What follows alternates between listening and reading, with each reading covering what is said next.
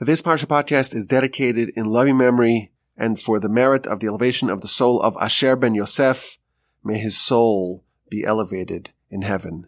If you would like to dedicate an upcoming episode of the Parsha podcast or any other one of the suite of podcasts coming from the Torch Center in Houston, Texas, or if you'd like to give me a message or ask a question or give some feedback, we always appreciate that. Email me, rabbiwalby@gmail.com. Parsha Shelach, of course, tells the story of the spies. The nation is under the impression that they're about to enter the land. They spent a whole year at Sinai, and they got the Torah, and they have the tabernacle, and they're on the move.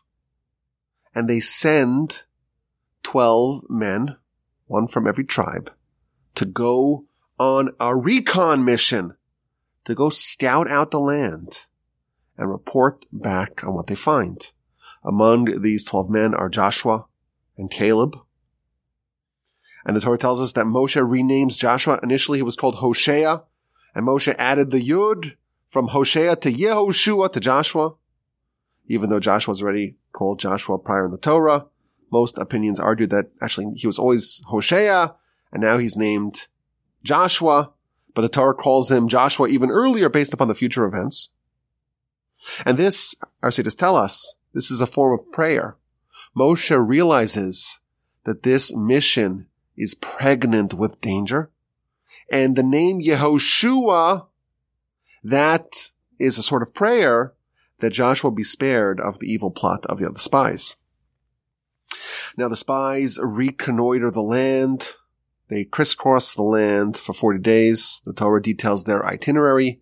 There is one noteworthy detour. Caleb stops in Hebron by himself to pray for success in avoiding joining the scheme of the spies. He prostrates himself, Rashi tells us, on the graves of the forefathers who are interred in the cave of the patriarchs.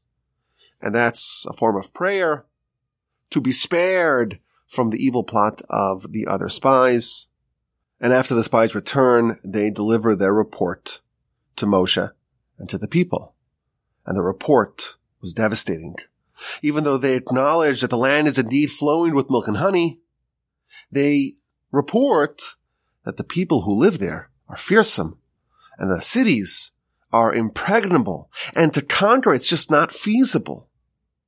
Now, two of the spies, Joshua and Caleb, they argue, well, God's on our side, and if so, we can carve the Canaanites up like bread.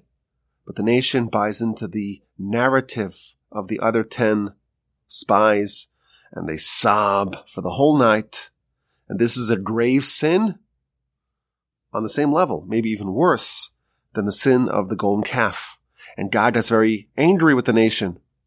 And he threatens, as happened with the golden calf, to destroy the whole nation and start from scratch with Moshe. Moshe launches into prayer, and he succeeds in getting the Almighty to not unleash that upon the nation. But nevertheless, in punishment for the spies' 40-day journey throughout the land, the nation is condemned to stay in the wilderness for 40 years. With the exception of Joshua and Caleb, the entire adult population will die in the wilderness, and only their descendants will enter the land. This story is obviously the largest part of the Parsha, and it's a great mystery. We're dealing with giants. Rashi tells us that these people are called men, anashim, which is a term of greatness. These are leaders of the nation. The Ramban actually says that when they are delineated in the Torah, they are organized by greatness. So Caleb is number 3, and Joshua is number 5. Of these 12 men, there were 4 spies who were greater than Joshua. We're not dealing with lightweights here. These are the heavyweights of the heavyweights. And they give this report that completely deflates the nation.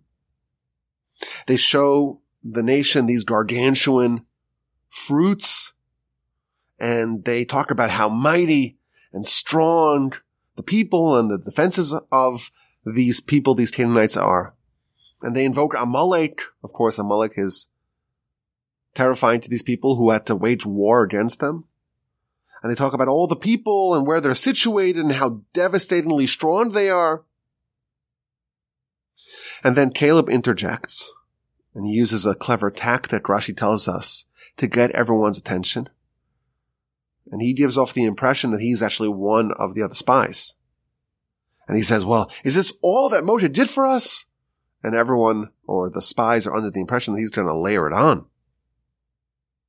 And therefore they gave him the floor. They gave him the microphone. And he said, well, Moshe split the sea for us.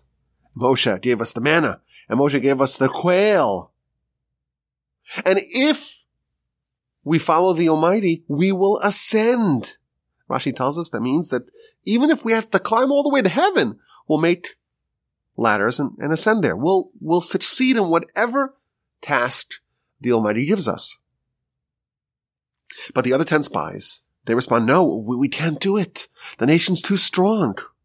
And they spoke evilly about the land. And they said the land is a land that eats its inhabitants. All the people that we see there are so mighty and fearsome. We cannot succeed in our mission.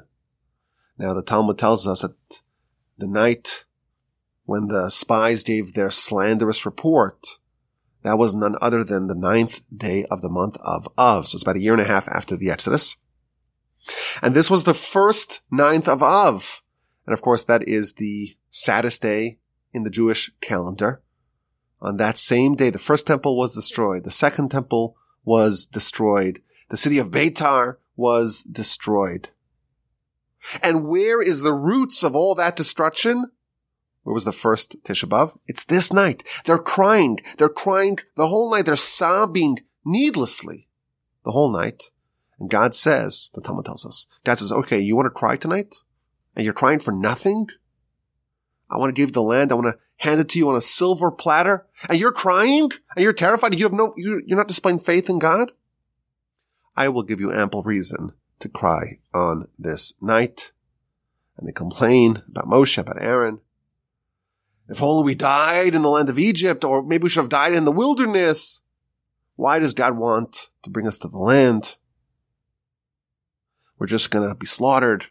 Our wives, our children. It's better for us to return to Egypt. And it's just spiraling out of control here. And Joshua and Caleb tried to restore equilibrium here, and they tear their garments. And they try to reassure the nation, no, the land that the Almighty is going to bring us to, the land that we crossed to inspect is very good. And if God is desirous of us, He'll bring us there. And He'll give us this land that is flowing with milk and honey. Don't rebel against God. The enemies of our people are just outwardly fearsome, but they're a paper tiger. We're not worried about them. We can eat them like bread. And the nation is not assuaged. And they threaten to stone them. And the honor of God appears in the tabernacle. So this is the story of the report. These 10 spies, they give a very damning report about the land. And Joshua and Caleb valiantly but fruitlessly try to comfort the nation and reassure them, and it doesn't work, and it's a total disaster. Now, the consequences are very harsh. Initially, God wanted to just, that's it, destroy everyone. This is beyond the pale. And Moshe prays, and the nation is spared. But this sin condemns the nation to endure 40 years in the wilderness. Moreover, every adult who was present, every adult that left Egypt, is going to die. Only Joshua and Caleb are going to overlap with the generation that will ultimately enter the land. Everyone else died. And on this night, the night that there was needless bewailing, this is a night that is forever, or at least until Messiah comes, it's designated for crying for a very good reason. You cried for a very bad reason. Now God will give you a very good reason to cry. So in effect, this story is telling us about the destruction. Temple 1, Temple 2, these are all spiritual byproducts of what happened right over here. There's something about the episode of the spies that caused the destruction of the temples and the exiling of the nation. So this is a total disaster. And all of it stems from the slanderous report of the spies. And again, these were not lightweights. These were titans of men, giants among the people, yet they blundered so spectacularly. So how do we understand what happened over here? So if you examine the story, it starts off with Moshe. And some of the blame perhaps can be pinned on Moshe. God tells Moshe and the people, it's a very good land, and he has our back. Yet Moshe signs off on this decision to send these spies to go inspect it. And it seems like he knew it was doomed. After all, he renames Joshua as a form of prayer that Joshua be spared from the plot of the spies. So both Rashi and Ramban at the beginning of the Parsha, they question the wisdom and really the rationale of Moshe to make this seemingly inexplicable decision to send this mission in the first place. So Rashi in fact tells us that the people asked Moshe to send spies, and Moshe asked God, and God says, well, I told you I'm going to bring you to a better place. I'll take care of you.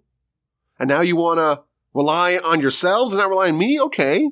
What happens when you rely on fallible humans? You have room for error.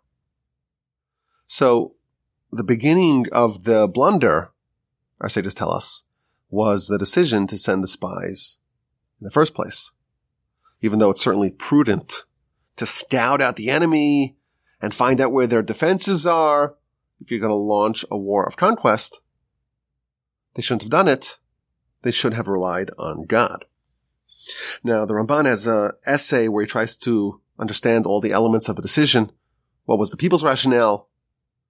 They wanted to do it and to avoid miracles. We don't rely on miracles. But God already told them that, well, this is going to be miraculous, and maybe this is the exception. Ordinarily, you don't rely on miracles. But this is the exception because God explicitly said that this conquest will not operate under the normal rules. It will be miraculous. But I want to focus today on the spies. We have 10 verses 2. 10 giants, leaders amongst the people, and they make a terrible mistake, and they, in fact, die in our Parsha. And then we have these two heroes, Joshua and Caleb, and they are handsomely rewarded for their bravery. And there's a conflict here. And I want to understand the calculus of the 10 spies. How did such a calamity unfold? And also to understand the flip side, what led Joshua and Caleb to avoid the mistake of the other 10? So, of course, this question has been legislated and discussed before. What exactly is the perspective of these spies? These were leaders of the people. They should have known better. So there's a famous idea, and we've shared some of these ideas in the past. The Zohar says that these leaders had a bias against entering the land. They were leaders after all. And they were concerned that the conquest of the land will result in new elections being called, meaning their standing as leaders may be disrupted by the new reality in the land. And therefore they had a bias against entering the land, and therefore, even though there was really nothing wrong with the land, they were able to find it. It's almost like the opposite of the famous quote. It's difficult to get a man to understand something when his salary depends on him not understanding it.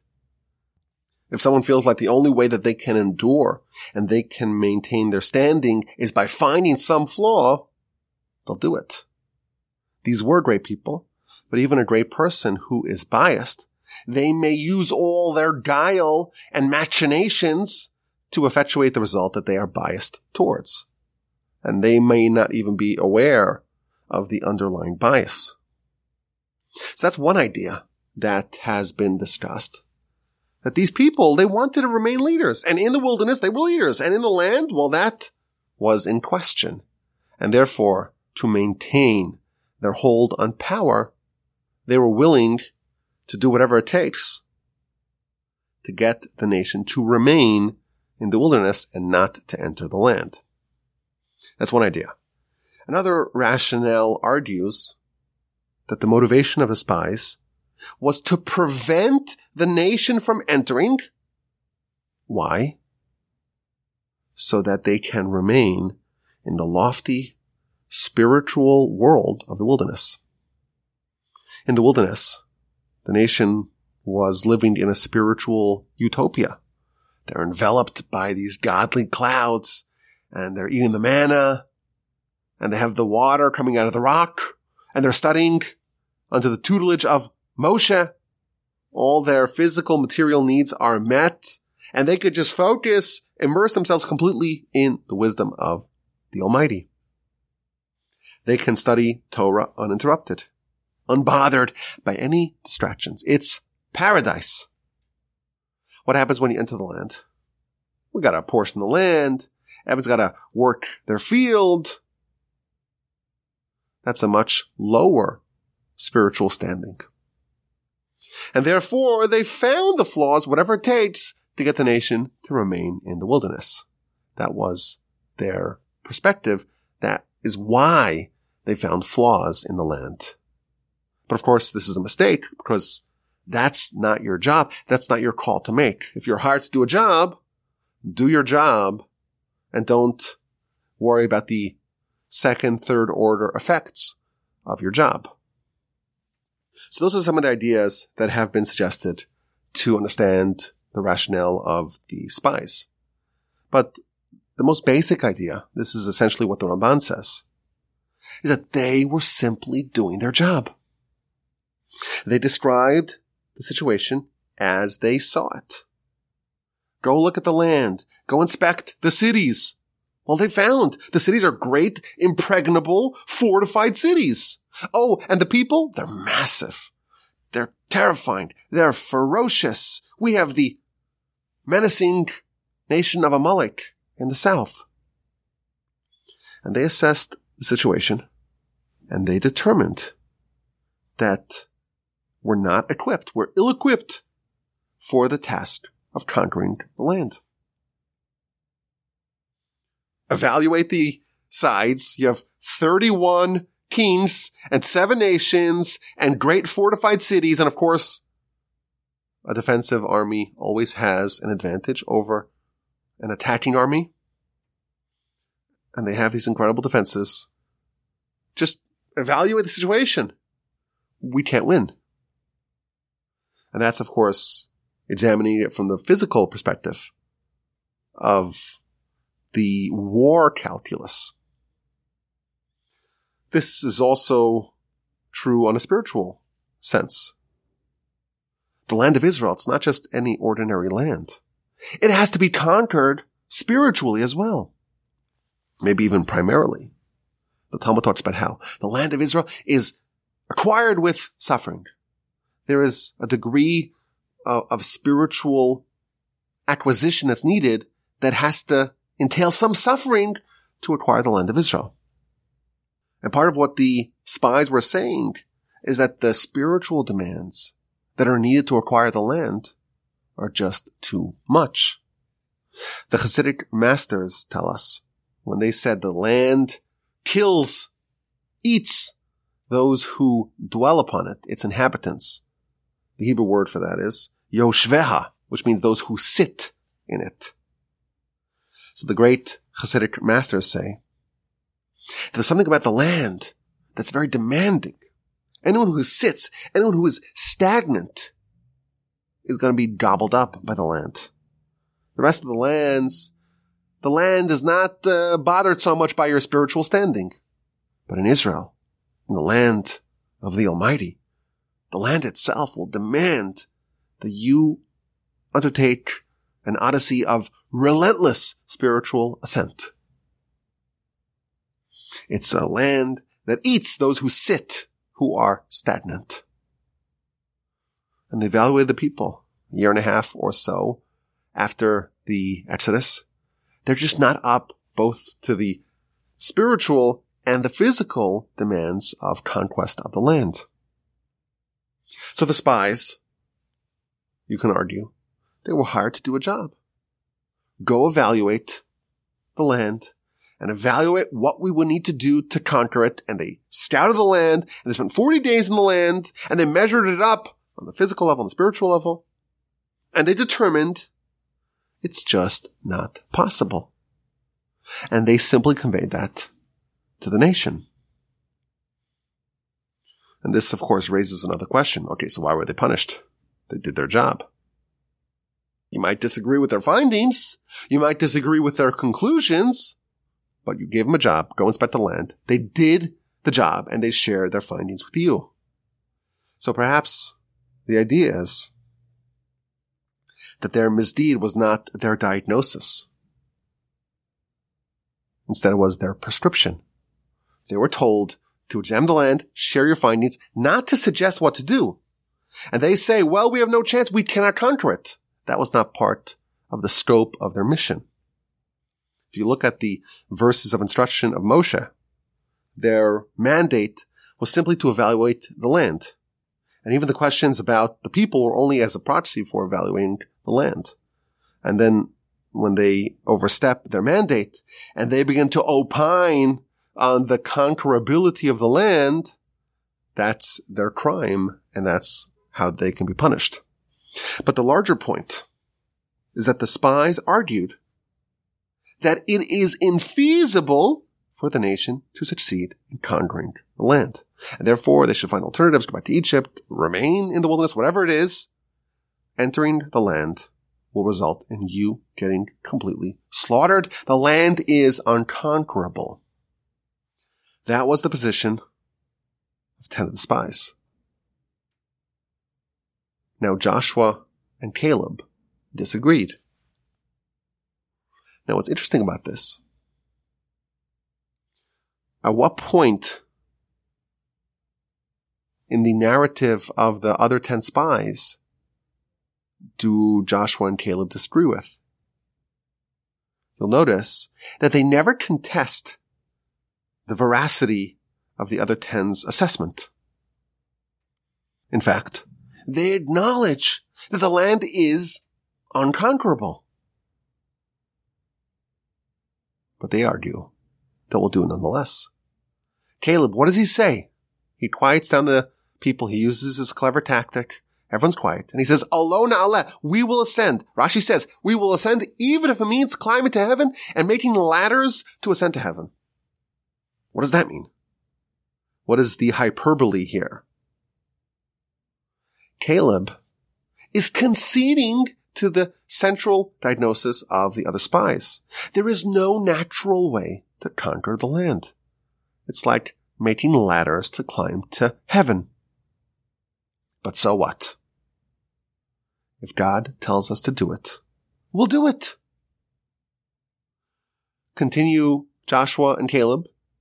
If the Almighty is on our side, we'll carve them up like bread.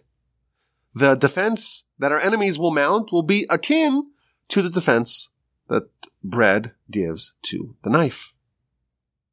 So the dispute between Joshua and Caleb and the other 10 spies is not about the diagnosis. The facts on the ground were unanimously accepted. The task before the nation was impossible. The task, indeed, was undoable. Under the rules of the world, under the constraints of physics, it was impossible.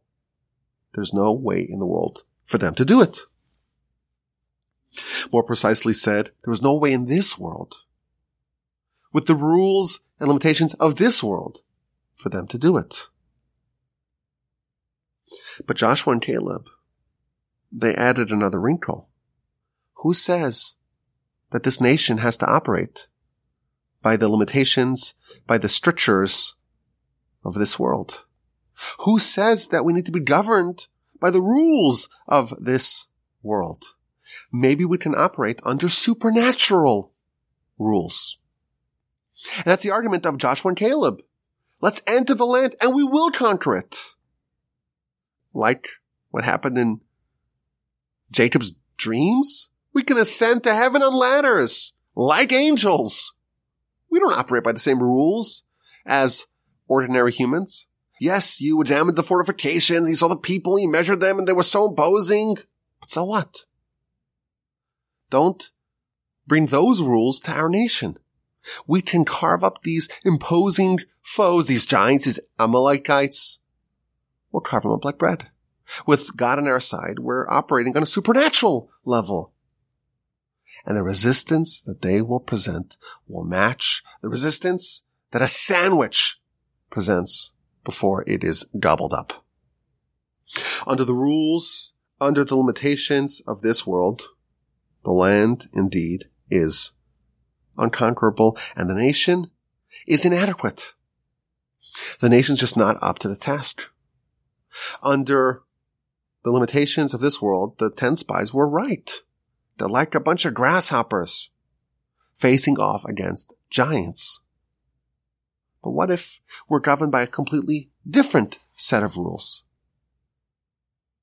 Then nothing will stop us.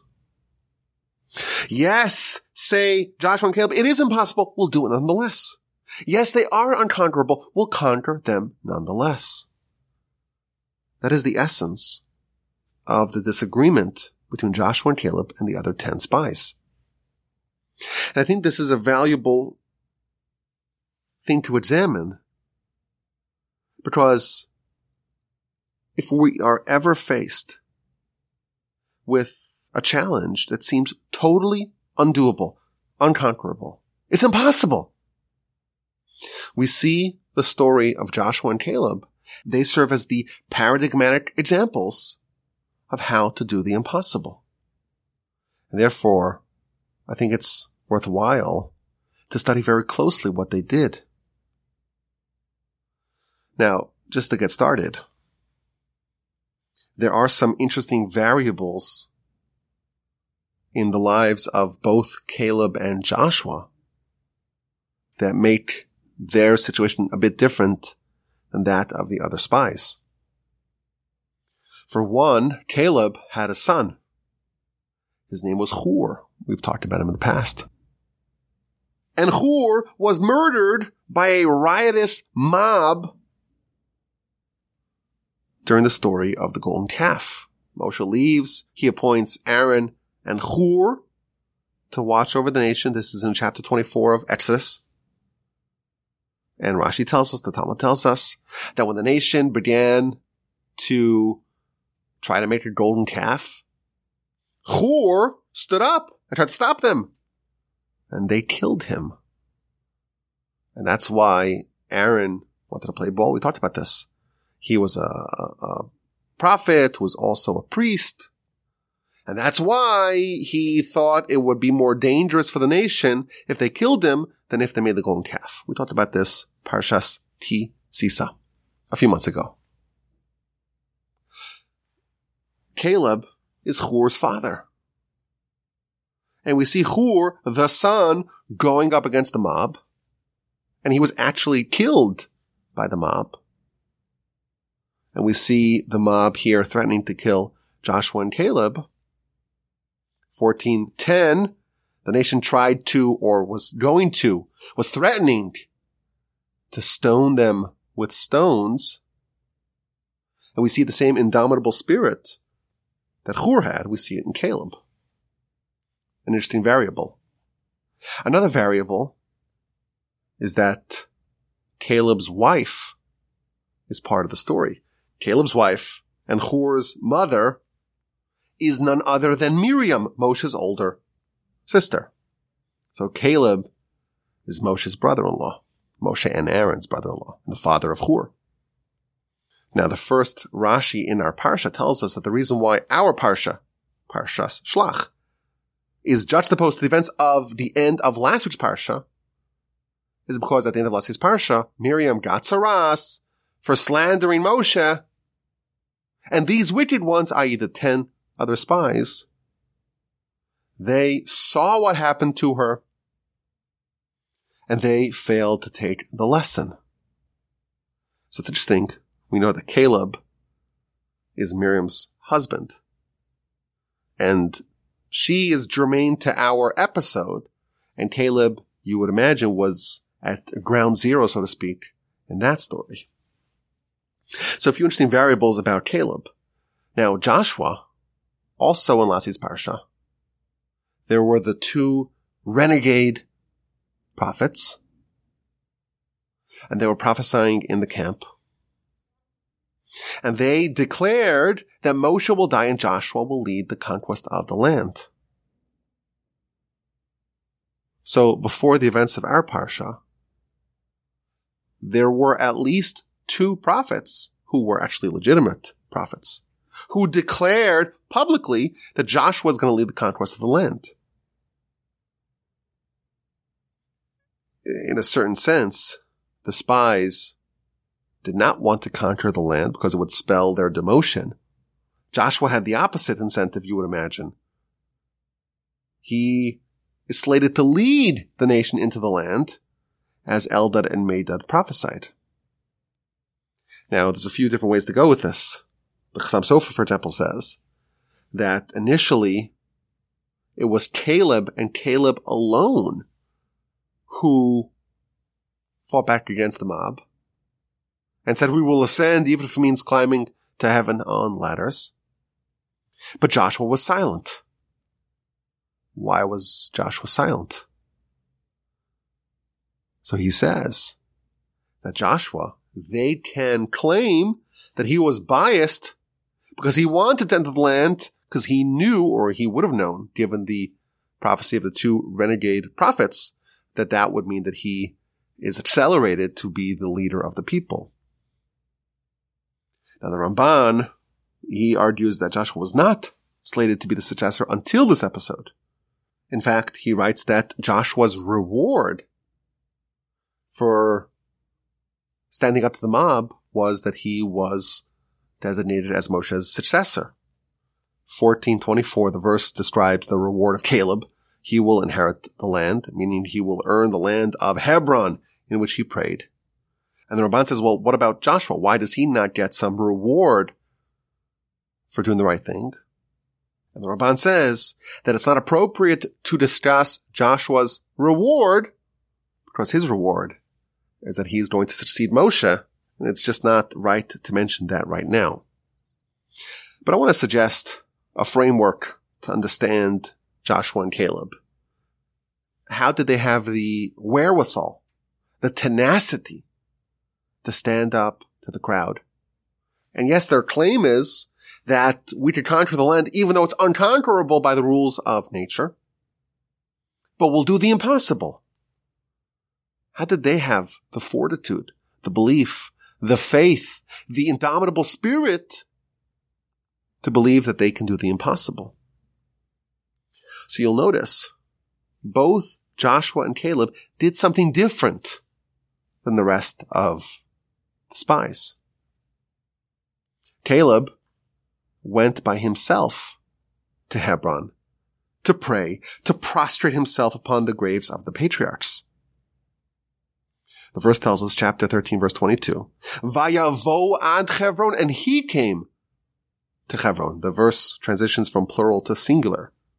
They ascended in the south, and he came to Hebron. So Rashi, as he always does, he clues us in to what happened. Caleb himself went to Hebron. So they all ascended, all 12 of them ascended from the south. But he, only Caleb, had a detour and went to Hebron. And he prostrated himself upon the graves of the great antecedents so that he does not become seduced by the spies and does not join their evil plot. And that's why his reward was he was granted the city of Hebron as an extra inheritance. Caleb connected to the spirit of the patriarchs and the matriarchs and used that as a means to succeed in this challenge. With the force of the patriarchs, we can ascend to heaven with ladders. We could do the impossible. No problem. Joshua also was different than the other spies in that Moshe prayed for him. And Moshe renamed him. His name was Hoshea, and Moshe renamed him Yehoshua. Now there's an amazing Talmud. The Talmud tells us that that letter that was added to his name, it already existed for someone else. Elsewhere in the Torah, that letter Yud was removed from a person. Abraham was married to Sarah. Sarah was initially called Sarai. And just as Abram was renamed Abraham, Sarai was renamed Sarah.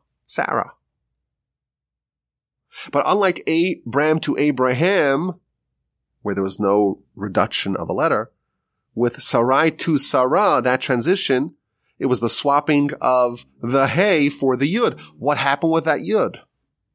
Sarai was spelled with a Yud. Sarah, the Yud is gone.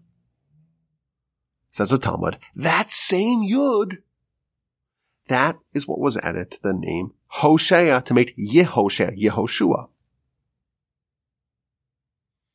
How did Joshua and Caleb pull off the impossible? How did they overcome the other 10 spies who were persuasive enough to get the whole nation? How did they have this belief in doing the impossible, in conquering the unconquerable? Both of them tapped into the resolve, into the resilience, into the spirit of the patriarchs and the matriarchs. Both remembered where we come from. Everyone else is limited by what is feasible, what is possible. We come from these giants who did the impossible. Abraham, Isaac, and Jacob, and their respective spouses. They did the impossible. They forged an intimate relationship with God out of nothing, out of whole cloth. They built this nation upon firm pillars. They built an eternal nation. We're their children. We have their influence, their spirit coursing within us. We can do the same. I'm the son of Abraham. I'm the son of Sarah. And the rest of the patriarchs and matriarchs. I'm not going to be swayed by the shenanigans of this mob. Caleb goes and he prostrates himself on the burial spots of the forefathers, and he absorbs their influence, and he connects with them, and he is steeled against the influence of the spies. Joshua is given a letter from Sarah. They're armed with the power of their great antecedents, and Joshua and Caleb triumph. Joshua and Caleb realize that we can do the impossible. There's nothing that's undoable. Our enemies are like bread. Our mission is doable even if it means climbing to heaven upon ladders. And therefore, Caleb, he truly embodies the spirit of the forefathers, and he earns the right to acquire the city of Hebron. He is worthy of presiding over the city. He is completely in sync with the forefathers. He realizes what it means to be a descendant of Abraham, Isaac, and Jacob. Joshua, he merited to lead this nation. He is at the vanguard of the people, of the nation, founded by these illustrious antecedents. Joshua and Caleb embody the spirit, the strength, the resolve, the resilience, the tenacity, the strength of faith of the patriarchs and the matriarchs. We could do the impossible. We could conquer the unconquerable. Who are the scions of these great national founders? Joshua and Caleb. They channeled their spirit, and that's why they disagree with the other spies. Yes, the land is unconquerable. It's not doable. So what? We come from Abraham, Isaac, and Jacob. We have the spirit of Sarah within us. We could do the impossible. I want to add another wrinkle to this idea. We had 2 renegade prophets in last year's Parsha. They made a proclamation in a public setting. And they said Moshe will die, and Joshua will lead the conquest of the land. Now, at that time, Joshua was not called Joshua. His name was Hoshea, not Yehoshua. He was only renamed Yehoshua before the episode of the spies. So at that time, he was called Hoshea. So perhaps we can suggest that until the point where Joshua was renamed Yehoshua, no one knew that the rogue prophecy of Eldad and Medad was referring to Joshua ben Nun. Maybe they thought maybe there was another Joshua. Maybe they were talking about someone else. After all, their prophecy was Moshe will die and Joshua will lead the conquest. And Joshua was not called Joshua at that time. It was Hoshea. It's a different name. And perhaps when Moshe renames Joshua, he's telling him, you are the Yehoshua that Eldad and Medad, the two rogue prophets, referenced. And perhaps this is another element of how Joshua and Caleb believed in doing the impossible. Moshe is telling him, you're going to fill my shoes. You're going to be the sun to my moon. So yes, Joshua did have the letter Yud given to him from Sarah. But maybe this is another way that Joshua was able to have the resolve to do the unthinkable, to do the impossible, to do the unconquerable. Maybe there are two ways to do the impossible. One way is to realize who you are and where you came from. If you are a descendant of the spiritual giants who did the impossible, the world was barren, the world was empty, the world was spiritually desolate until Abraham came around. He turned over the whole world. If you were to look at Abraham's mission before it began, you would say it is impossible. It's impossible. The whole nation, the whole world is obsessed with idolatry. Idolatry conquered all. They won. It's over. That's what we would say. That's how we would assess Abraham's mission. To change the whole world? To inspire the whole world? It's not possible. And Abraham and Sarah and Isaac and Rebekah and Jacob and his wives, they did it! They pulled it off. They pulled it off. Caleb says, I'm going there. I'm going to Hebron. I'm going to go prostrate myself upon these graves. I'm a descendant of these people. It's in our DNA. We do the impossible. And yes, looking with your physical eyeballs at these fortified cities and these monstrosities of warriors, you would say it's impossible. So what? We'll do it anyhow. Caleb realized where he came from. And Joshua, to a certain extent, did as well. But Joshua was also told, you are Yehoshua. You are the person that they referenced. You are this leader.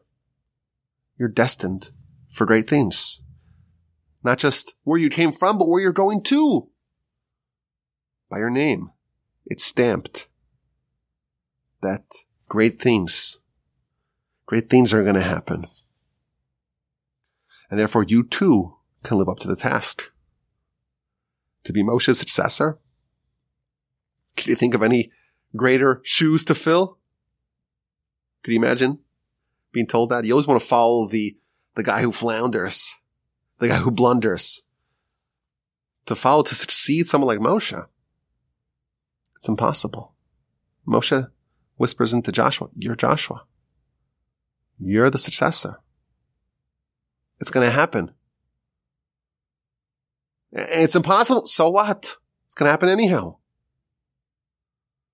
It's inevitable. Joshua realized the inevitability of doing the impossible, in the future. There's no choice. It's going to happen anyhow.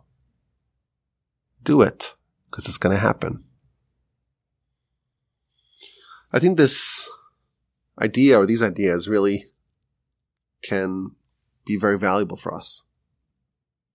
If we are ever in a situation, in a position, where there's something before us that we feel like we need to do, it's the right thing to do, it's a task before us, and it's totally undoable. It's impossible. Remember where we came from. Remember the lesson of Caleb and Joshua. There's no limitations. There's nothing that we cannot do. Climb up to heaven in ladders like angels? Doable. Check. I will even add, every day we pray. How do we start off our prayer? We mention God of Abraham, God of Isaac, God of Jacob. Why do we do that? Why is that the opening statement of our prayer? Prayer is also impossible. Who are you, you lowly earthling? You're going to come before God, King of all kings, creator of heaven and earth, creator of the entire universe and everything in it? Puny little you? You're going to stand before God? It's impossible. Yes, it's impossible. But I'm the son of Abraham, Isaac, and Jacob. We do the impossible. The Talmud tells us, every person must say, when will my actions match the actions, the deeds, the behavior of my forefathers, Abraham, Isaac, and Jacob? We all have to shoot for the stars. We all have to dream big. We have to aspire for great things. Not just great things, the greatest. You have to say, you're obligated to say, when will I match Abraham, Isaac, and Jacob? All of us have to realize we have this power within us. There is no such a thing as impossible. It's not in our dictionary. The Israelis have a great line, En lo yachol, yesh lo rotze, which translates, there's no such a thing as it's not possible. There is a thing, I don't want to. That, in fact, exists. I can't do it, does not exist. I don't want to, yeah, sure, that exists. There's nothing that's impossible. And we have to realize where we came from and where we're going towards. And the mission may seem to be completely undoable. We're doing it anyhow. Now, unfortunately, Joshua and Caleb were in the minority. The masses of the people were swept away by the argument of the other spies. And this happened on Tisha B'Av. And the roots of this event were manifested in the destruction of the temple, Temple 1, Temple 2. You know what else is impossible? Lowly human, fallible human community having God in our midst. God dwelling in the midst of humans? It's impossible. And we did it. But it's impossible. And the roots of us losing that is here. When the spies say it's impossible, we can't do it. Okay.